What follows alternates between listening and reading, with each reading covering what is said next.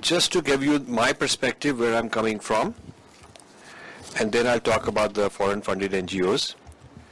I have a background which is a little different from others in the panel, in the sense that while you are involved in the NGOs in India, or the government that regulates the NGOs, and the Indian institutions, different kind of institutions involved in social civic work. In my case, I live in the US for the last 45 years. I visit India every year 3 or 4 times without fail. This trip is 6 weeks long, so I'm here quite a lot, so I'm very much in touch. And for the last 25 years, I've had no day job or business or any other activity, and I've spent all my time volunteering for my own NGO called Infinity Foundation, which I started with my own funds. The purpose of this NGO is a watchdog in the US on what US institutions are doing concerning India. And I believe I'm the only one of that kind, an Indian watchdog, an Indian gaze, based in the US, not based in Delhi looking at somebody far away, but based in the US, spending all my time. I study what the government is doing, US government, think tanks, school educational material on India, universities and academic conferences, the church, and all kinds of various organizations that are involved in the study of India. In fact, until 10 years ago, then I didn't have the funding to continue, but until 10 years ago I used to maintain the only database of everyone who is in the US involved in the study of India or engagement with India or encounter with India of any kind, a database of who's who, whether they are in religion, history, philosophy, political science, anthropology, international relations, etc., etc. I had a database of these guys because I would scan all the journals, I would look at all the conferences, get a copy of every PhD concerning India, regardless of discipline. So I was kind of one man with a group of people helping me that I got on board. It was getting overwhelming, huge thing you can't just do. And often I would find that the Indian government policies were so naive, they don't really understand the US. They just somebody sitting here imagining the US to be something. The view of India, or the view of the US that the Indians have is pop culture, movies, sports, fashions, products. But what are the deep institutional mechanisms doing is something that people in India have not really studied. So I decided to do that. Now, what got me going, the work was not NGO oriented, it was on many other things I described, but what got me particularly interested in the NGOs, that the US funds operating in India. So I'm looking at the other side of what you're looking at. You're calling foreign funded, but have you been to their headquarters? Have you gone around? Have you looked beneath the surface? And I'm not saying gone for a conference 3 days and give you nice treatment, you come back, but have you really done your due diligence? Have you done the Freedom of Information Act we have? Have you used it in the US, which I use a lot, to understand what they're doing, why they're doing it? And I have. Now one incident comes to mind, which started me on this track. I was having lunch in Princeton University. I live in that town, and I know some of the people and the professors there. So one African American joined us. I was talking to some professors having lunch. One African American joined us, and they introduced us. And he said, "Oh, you're from India? I just came back from India." So I said, "Oh, well, that's interesting. What were you doing there?" And he said, "I'm part of the Afro-Dalit Project." Now, I never heard of such a project. So I said, "What is this Afro-Dalit Project?" And he said, "Oh, you don't know, you're from India, you don't know what is Afro-Dalit?" I said, "No, I don't know." He said, "Well, the Dalits are the Africans of India, they're the blacks of India, and the Brahmins are the whites of India, and we are going there to teach them the history of black-white relations in America, to teach them how to interpret their own racial relations in India. So how the blacks have been enslaved in America is how the Dalits are being enslaved in India, and we are being sent there to give them youth. It's called youth empowerment, education, youth empowerment camps, and human rights and so on. So I got very concerned, and nobody thought about this. So I went to his office, and he had a map, which is on the cover of my book, Breaking India. He had a map of balkanized India, and I got a scan of that. And he told me there is Dalitsthan.org. So I went to Dalitsthan.org. And then I said, who funds it? He gave me, he's very innocent, very transparent fellow. And he said, this guy, these agencies, this church, this group, they fund it. So I contacted all these people and said, I'm a reporter, I'm a researcher, I'm very impressed by all this work you're doing in India and would like to know more. And they all send me big boxes of all kind of material, really proud, showing off what their projects in India are. A lot of them. I built a database on what the Mormons are doing, what the Lutheran Church is doing, all these different churches, different groups. I built that. Then I hired some students from Princeton University to scan it and analyze and figure out what's going on. That is how my project started in the 90s. This is one of many, many things I do. This is one of the projects. So this led me to a huge network in the United States. Dalit Freedom Network is one example. They're based in Denver. And you wonder why some white guys, Christians, whose own record of race in the United States is not that clean, would be interested in saving the Dalits in India, while in their own country they have got a racial reputation. Why is that upgoing? So I was looking at all the Joshua Project. I looked at all kind of these projects, and I started going to their conferences.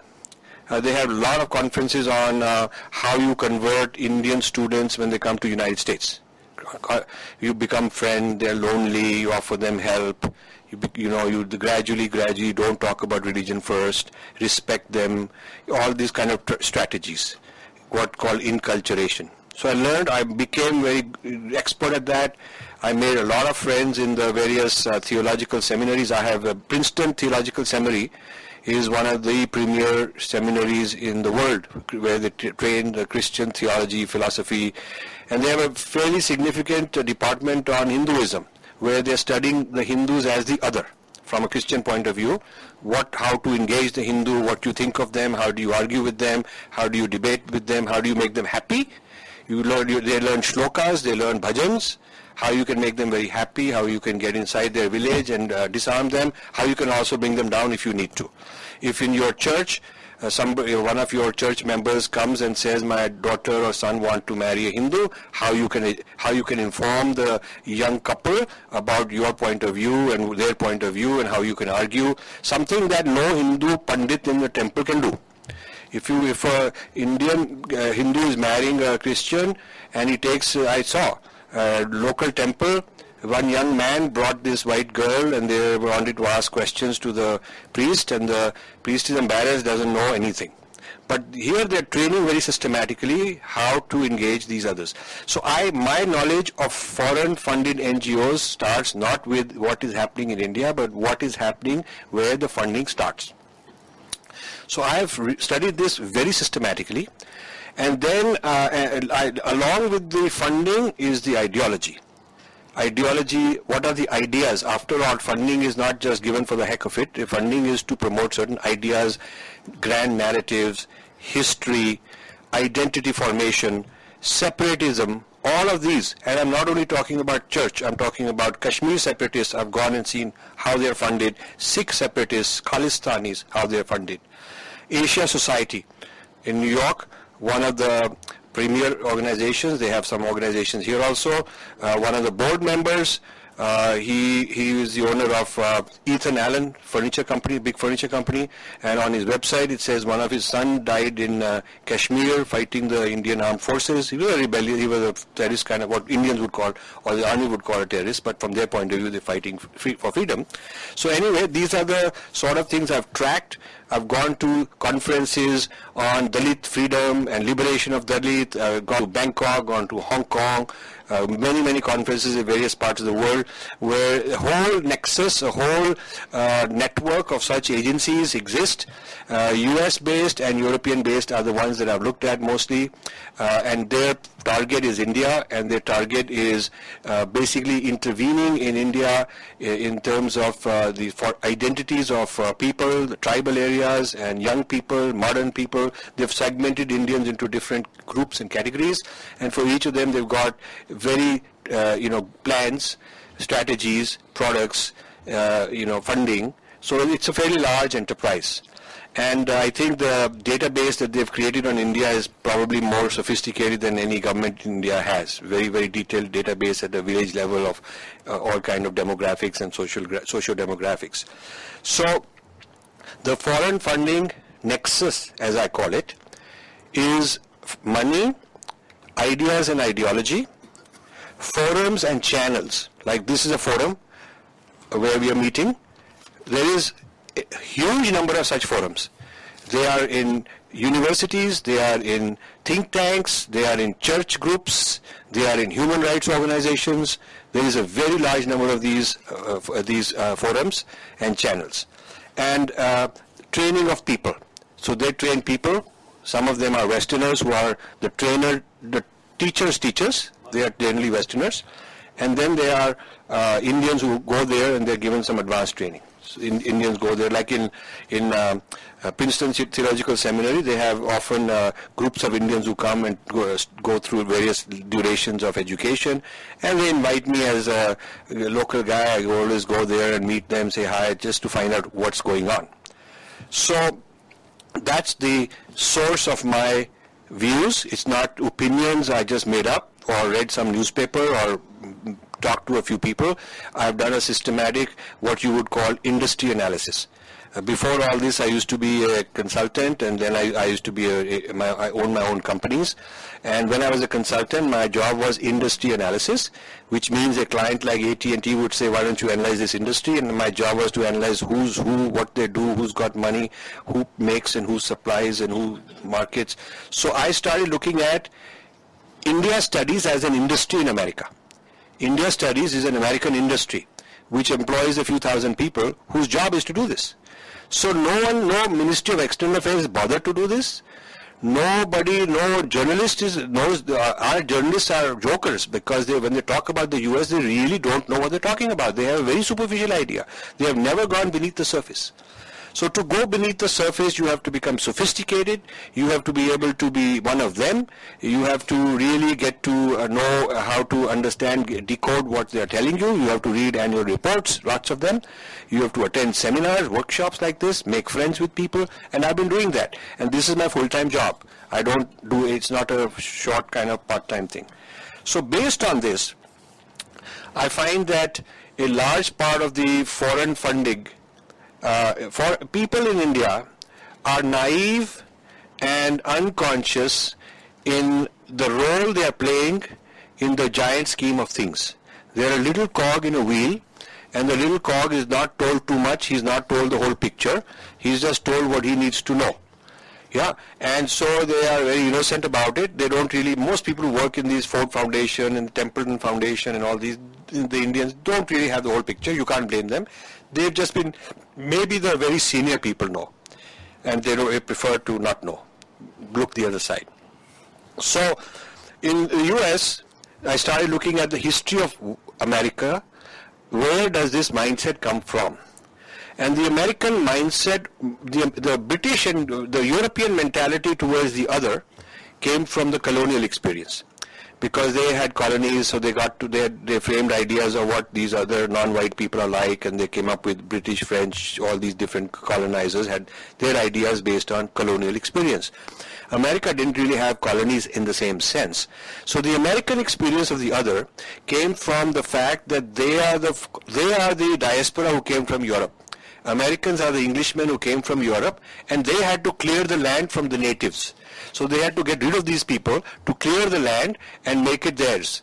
So this whole experience starting in the 1600s of portraying the natives as primitive people, violent people, they ill-treat their women, they don't have human rights, they're not well educated, and we are the civilized people, we have to do all this for them. This was part of the civilizing mission in the American sense, quite different from the colonial sense.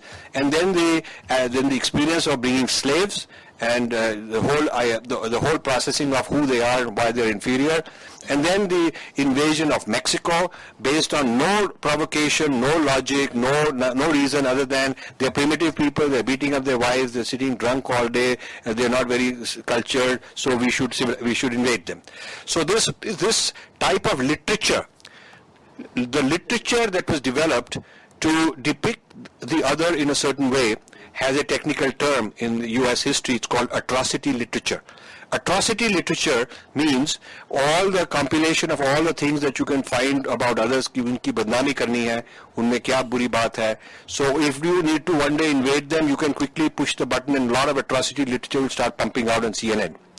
Okay, it's very interesting when the US decided that Saddam Hussein should be gotten rid of. Within 3 days, the CNN, all the channels were full of documentaries and interviews with these women got abused and this one got, and these are things they had been building up for 10-15 years. It's not like they could build up so much documentary overnight. They had it sitting in reserve. They have data banks of atrocity literature on India, on Pakistan, on Bangladesh, on Russia, on China, on all these things. So there are people whose job is to constantly come and study, go back and put all these reports of human rights abuses, women's abuses, this abuse, that abuse, and it feeds the database of atrocity literature just in case it becomes useful one day. Okay, so this is a very serious game which a lot of Indians are involved in playing, being funded for doing so-called good work, but as part of this good work, they're also feeding the atrocity literature. And they're also serving as what I call the modern sepoys, a huge army of Indian sepoys. These are not the ones wearing with a gun and their uniform like the British in the British era. These are people who are doing NGO work. A lot of the NGOs are foreign sepoys. They are doing that work. They are doing work which Indians can do better, cheaper than sending a bunch of white guys to do the work. So these are sepoys that come in useful. Some are not going to be usable because they're very Indian patriotic. Some are more compromisable. Some have a price that they can be bought off at the right time. Some already have been bought off. Some are ideologically very full of hatred of India anyway. You can't characterize all of them in one, put them all in one box. They are all over the spectrum.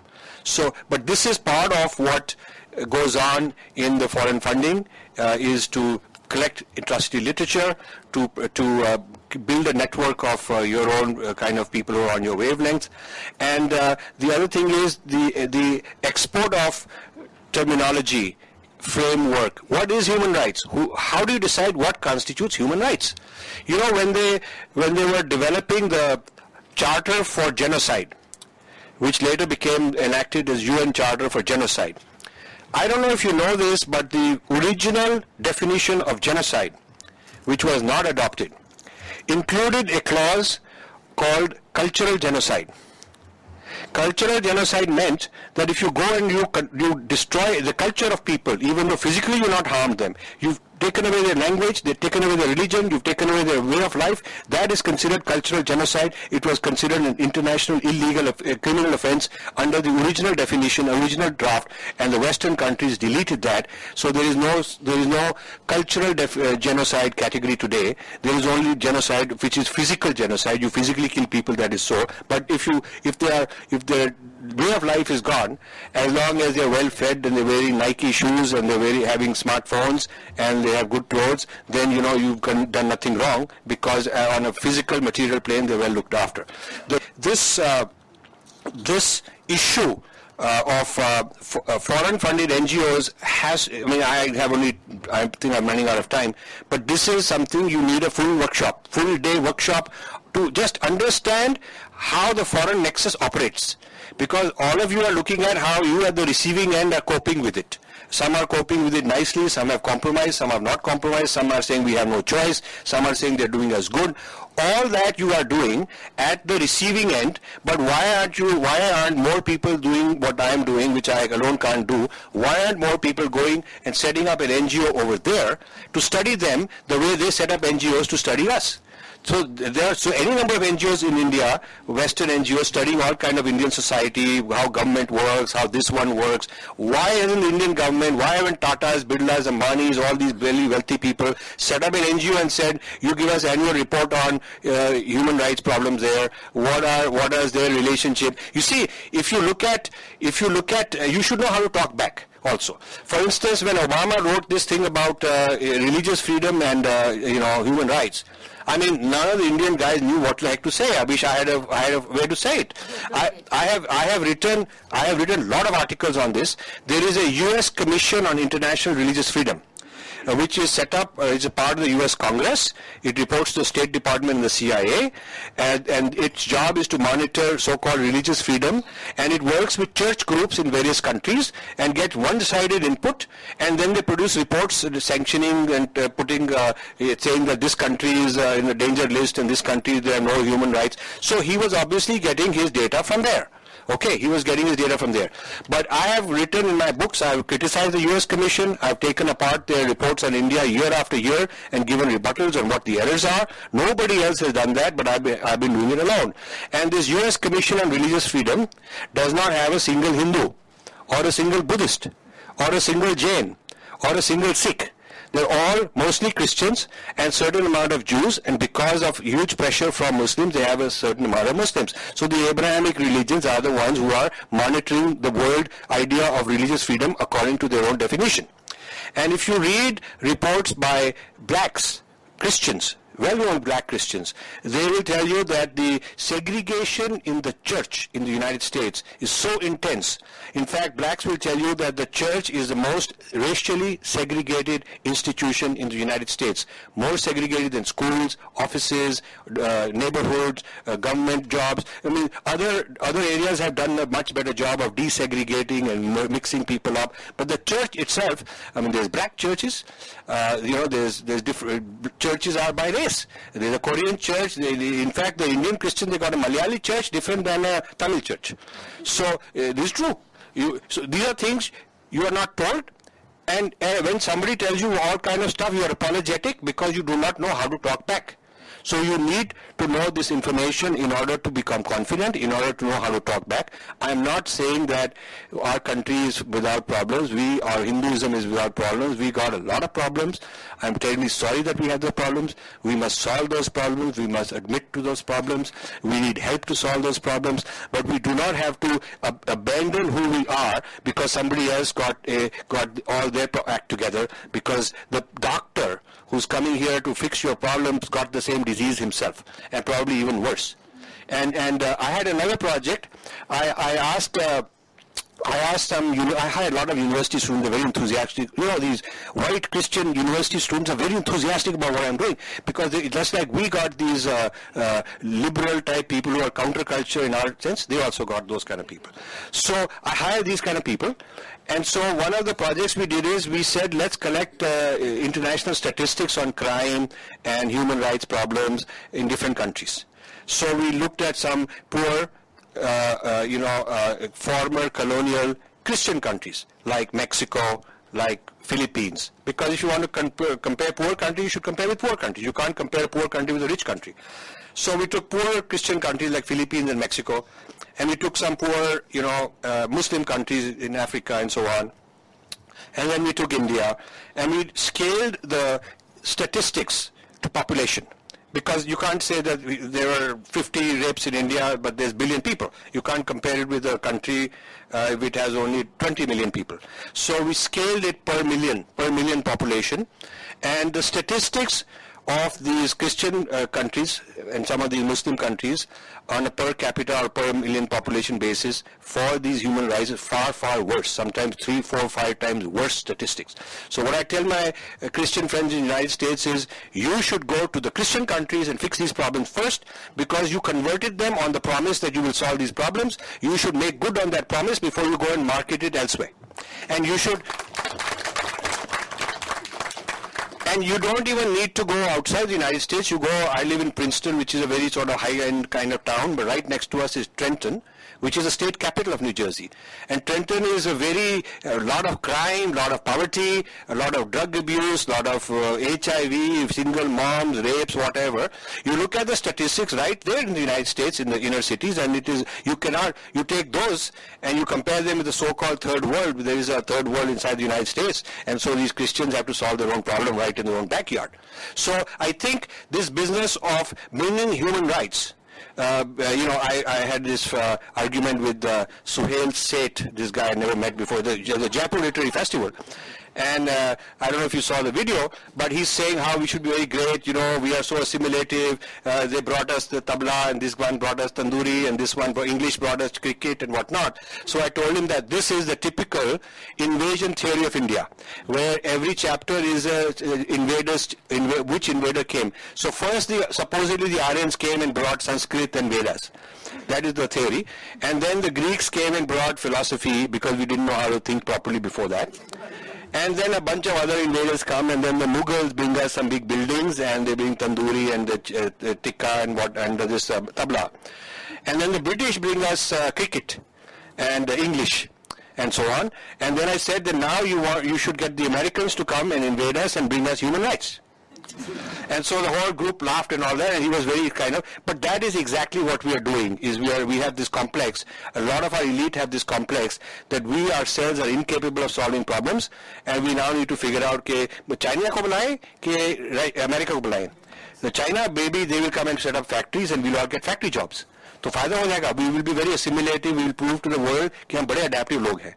So I think the root cause in this is not the American, is not the foreign evangelist and all that. It is the inferiority complex of the Indians. It is the Indians themselves who are colonized mentally, who just prefer this Firangi kind of association.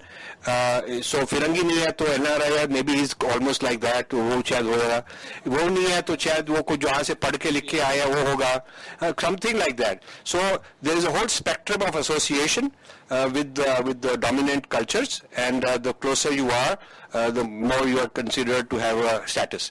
I think this is the inferiority complex, and the NGOs can take advantage. Foreign funded NGOs can become have a lot of clout and take advantage, precisely because Indians themselves have this complex and this problem. So my idea, my concluding is that if you want ideas on what to do, I think you have to, if you decontrol Hindu temples, there are several lakh Hindu temples which are under government control, whose total turnover in terms of what they collect is huge amount of money, but all goes to the government. If you were to denationalize it and give it back to the community, and there are some people for creating state-by-state organizations to take over the temples, and these temples compete against NGOs to provide services, to provide education, to provide food, to provide shelter, because that has been in our tradition. Dharma is not religion.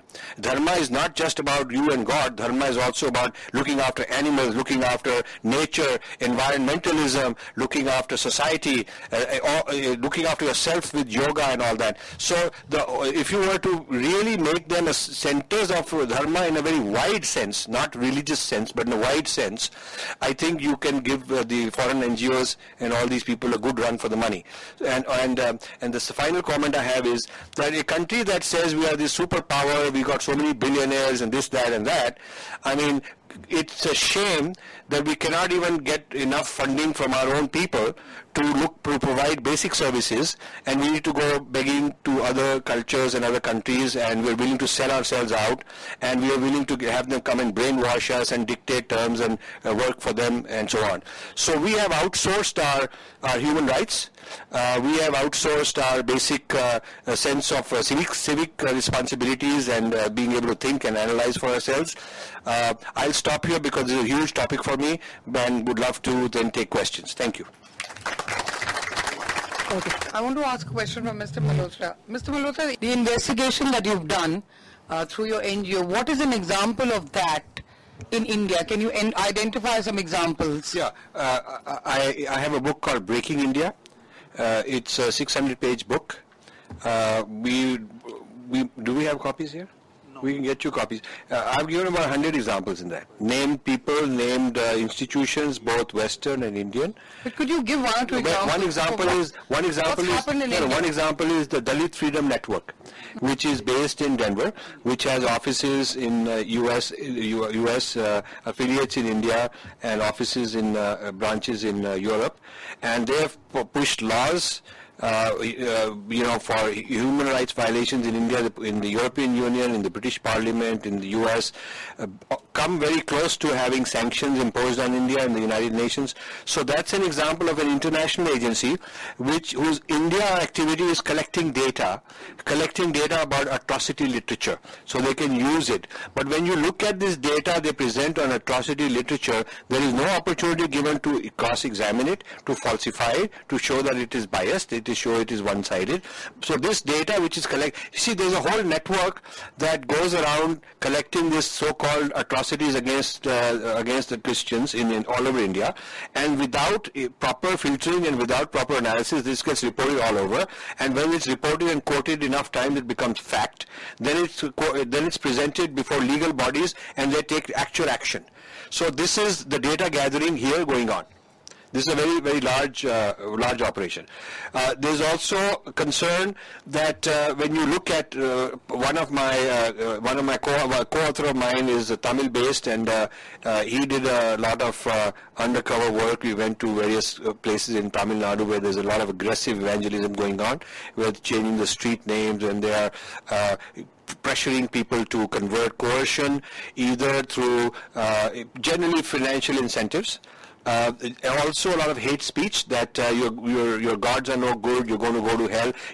We've taken a lot of leaflets that some of these evangelicals are giving out and had them, I have a whole library of these, translated them into English, scanned them. Some of them are put online, so you can see them. They give a negative, it's not just philosophically, intellectually debate where I disagree with you, that I do also, it's okay. But it's really down and dirty, ground level hatred. Hatred for our religious icons, whether it is Devi, whether it is Ganesh, and gurus, whether it is Ramakrishna, whether it is Vivekananda, all of them there are so many writings I've shown, you can read all those, where many of our major icons have been deconstructed and disabused in many ways. Abused in many ways. And the family structure, what is wrong with the family structure. So you have to really read the reports in anthropology, the reports in history, the reports in religious studies, human rights, and you will be shocked at the amount of anti-Hindu venom which is being funded, which is being supplied, and then how it is being put to use there. So this is a very big industry. But have you also investigated into anti-venom about other religions that perhaps is coming out from India? No, against Muslims, against Christians? No, my specialty, you are doing that, a very good job of that already in India. Okay. I am based in the US, so I specialize in doing something nobody else is doing, which is looking at US institutions, US think tanks, US churches, US government, what they are doing. and they are not doing anti-Christian kind of stuff. They are doing anti-Hindu stuff. Now the anti-Buddhist stuff has also started. There is also a fairly large amount after 9/11, a fairly large amount of analysis of Islam and finding out what all is wrong with it. So these are things which are, they may be secular country in the terms of institution of government is separated from the church and so on, but in terms of thinking about these issues, it is considered part of U.S. policy, U.S. think. You go to any degree, any program which is teaching international relations. My daughter is doing advanced degree in international relations. So I know what all they do, what are the topics and all that. One of the topics is religious violence, religious conflict, and then they teach what can the U.S. do in that place. Should we side with this guy against that guy? Can we buy off that guy? Who will favor us? What are the various tribes in that region? So the use of religion as a weapon to understand and study and manipulate and intervene is very much a part of the thought process. We are told that don't talk about these things, ये बुरी बात है, ये बदतमीजी की बात है, शर्म आनी चाहिए, सब कुछ same है, like that. But that is just at the pop culture level, okay? But as far as the institutions of power, the institutions where power is vested, they are very deeply involved in these kind of activities. Should there be any restriction on Indian citizens, especially those working in some government agency or appointed by the government, should there be any restrictions on them going to Washington, going to United Nations, going to the US Congress and giving testimony against India on human rights and calling for economic sanctions? Now, I don't want to name people, but if you read my book, I have named Indians who have actually gone repeatedly, being paid by Western agencies, the same kind of people I'm talking about, Indians going there and giving testimony and saying, ye ho raha hai, rape ho raha hai, ye kar rahe hai, Christians ke against kar rahe hai. Indian citizens who over here have the face that are really patriotic and everything is nice and they get positions and posts, but they are the ones who are going there, supplying this material and this atrocity literature and pleading to have sanctions against India. Should there be a law? Should it be Of course, they should be tried and sentenced, possibly to death for being a traitor.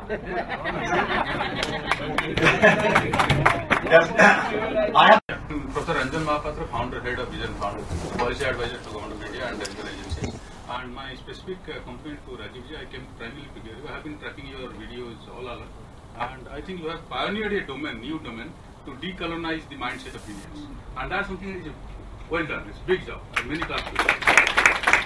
But well done is half job done. But next phase that you said, I have many more ideas. I can just throw it on you, but then you can tell you what I'm behind the CSR policy of Government of India, which is a law now. I published the first magazine on CSR in the country. Now, these temples are pockets of money, corporate CSR has pockets of money, and also universities are also having scopes for doing research on this. Your research is the beginning, a kind of a direction setup. But if India doesn't research on these domains, then it is not going to take us far. Because you have to cleanse the colonized mindset of India, which is of some 1500 years. It's not going to be easy, but that has to be done. If you don't do it, then India is not going to get its own position of pride of being the spiritual leader of the world. But to do it, you have to do a lot of work within India. You have started it outside India at the right beginning. Am I the right decision to think CSR funds universities to set up chairs of research on this domain and allied very domain? Am I right in the direction? Yeah. In fact, I'll tell you, a bad trend is happening. We have to stop bad trends also. Yeah. 20 years ago, I used to go around promoting, preaching, evangelizing that Indians should fund study of India in the US universities. I no longer do that. I gave a lot of money, tried it, experimented it. The point is you put one professor here and one professor there. Each of them is surrounded by a whole department of lots of people on the other side. One guy can't change it. So we don't have critical mass to fund chairs in the US, and they cost $4 million each. It's a waste of money. And so I believe that this research and these chairs have to be in India, not in the Western world. However, now that I have changed from that model to this India-based model, unfortunately, a lot of Indian diasporas have now joined the bandwagon of doing what I used to propose earlier. So now it has become fashionable to go and set up chair in Harvard and Columbia and here and there and there. So that's a very serious problem, because what they're doing is they're feeding the opponent. They're actually giving money to those guys. You're not going to change somebody's thinking by giving him money. Okay, you can't do. I tried it and I lost all my money trying to get the people to influence, but you can't do it. You can't do it. One example I give of this colonized mind is the use of the term of the categories left and right. These categories don't make sense in India. In the beginning, somebody said there is two ideologies. There is the Western ideology and this Indian right wing, as if the Western is left wing. But West is also got their left wing and their right wing. Okay, so and also you must know that in the Western use of left and right, the church is a right-wing organization. The leftists consider church to be the biggest problem in the right wing, but when the same church comes here, it becomes a darling of the left. So Indians don't even know what is left and right. And you should wait. You should also know the origin of left and right. After the French Revolution, French didn't take a bath, so they used to smell. But the rich people had perfume, so they did not smell. And so the poor people, they didn't smell. So after the French Revolution, when the peasants were also being elected to the parliament consisted of peasants and rich landlords. And the peasants didn't want to sit with the landlords didn't want to sit with the peasants because they all had this body kind of issues. So they were sitting on one side of the aisle and the other guys were sitting on the other side of the aisle. And so since they didn't really know each other's names, they would refer to the gentleman on the right said this and I'm responding, and that guy would say the gentleman on the left said this. So this became known as the left wing position and the right wing position. So, but in India, we take a bath, we don't have that problem. The left and the right I referred to was left organizations take up pet issues, the right organizations take up pet issues. Okay, it's rarely, and I referred in the morning also to Enron, it's very rarely that the left and the right in India come together on issues. That was the point I was making. No. Was Gandhi a left wing or a right wing? What were you going to say? He was a Gandhi guy. He was a Gandhi guy, so he was a right wing. But he was for the poor and he was a left wing guy. So it's not a joke, No, I think you should understand the spirit. Let's not dumb it down. What I'm trying to say is there are pet issues that one side does not take up. And that is where the find a new name for that one side and the second side. Just find a new name. That's all. You have a problem with the name. I really think we should find a new some name. issues that the right doesn't take up. Please understand, all we are saying is you're right about that. Yes. But all of them behave very identically when they are in power. Of course. Okay, so left-right difference disappears the moment any party is in power, whether it's CPM or BJP. That's the reason we are looking for But solutions. what we are saying is, please let's find our own labels. That's all. Let's find our own descriptive terms. A society which cannot even define its own politics on its own terms is a very intellectually enslaved society. No problem. That's all I say. Left, right, having... Only one line. No, there are people who haven't spoken. Rich and poor. Rich and poor. No, nahi bole. I'm going to call those who haven't spoken. Only one line. Yes, you. Only those first those who haven't spoken. नमस्कार, मैं रवि हूँ, JNU से. I am Ravi. Actually, I want to ask John Dayalji about one particular example of how the interventions created through these non-governmental organizations, they are destabilizing the society. Recently there was a Mahishasur Martyrdom Day at JNU. So what was behind Mahishasur Martyrdom Day? Actually it's a Christian theological concept of raising Constantine. There is a deep contextualization strategy that is going on. Each of the ethnographic community of India, it is being provided with a particular icon. Like in this particular case, Yadavas of the North India, they are being provided with the Mahishasur as their ancestor, and they are creating another kind of mythology that Durga was a prostitute sent by Brahmins to kill the indigenous people of India long back. And in this way, they are creating this Bahujan concept, this Mool Nivasi concept. After 2009 convention of UNO, suddenly we are hearing this Mool Nivasi from all over India. Recently, few months back, we heard about this Mool Nivasi thing, Aryans and upper caste, lower caste, civil war kind of these projections from our own very chief minister of a particular state. I will name it Bihar. So This is not simply something going on very innocently. These kind of projects are being implemented on the ground, and certainly there is one particular magazine which has been highlighting this, that is called a Forward Press. And if I tell you that who are behind Forward Press, because they advocate social justice, women rights and these things through there, and they are creating this Mahishasur mythology and other kind of mythologies. But all the people behind this are some are from Branlia Baptist Church, Canada, some are from some other churches, and University Institute, Delhi. And what they are doing? Ethnographic study with creating alternate subversive discourses, and these kind of things are definitely going to create a situation that is a civil war situation. That is the concern. Thank you. Very good. What was your name, sir? I didn't catch your name. Ravi. My answer is in your question. So what is that? I come under scheduled tribe. That's not an answer. You were a Rajput. Yes. Yeah. Did not say that. I have also not challenged him that why is he replicating the research that RAW does? Or why, no, you thought, please think for yourself. Allow me to think for myself. Thank you. In this case, he was thinking for himself. Can I? Lata Shenava, I'm from Mumbai, so I'm the foreign. Let me get to the question. 3 points. One is this, what you talked of the students that have to get some 1 year of research. I think it's very important because what you talked of in Breaking India, I see it replicated in our so-called elitist institutions in India. I've done my PhD. I'm not fortunately affiliated to any association or political party, so that allows me to say what I want without vested interests. But Tata Institute, where I've done my PhD from, it's not even breaking India, it's breaking my family basically. My son did his masters there, and I got my PhD degree at the same convention. And recently I just told him that, my paper has been published in the Indian Journal of Mental Health. Oh, he said, congratulations, what is it about the undivided Hindu Rashtra? For him, I'm RSS, okay? So my family gets divided by this whole divide and rule policy. And I think you should be worried because children are the future of every society, and nobody's talking of the Indian child.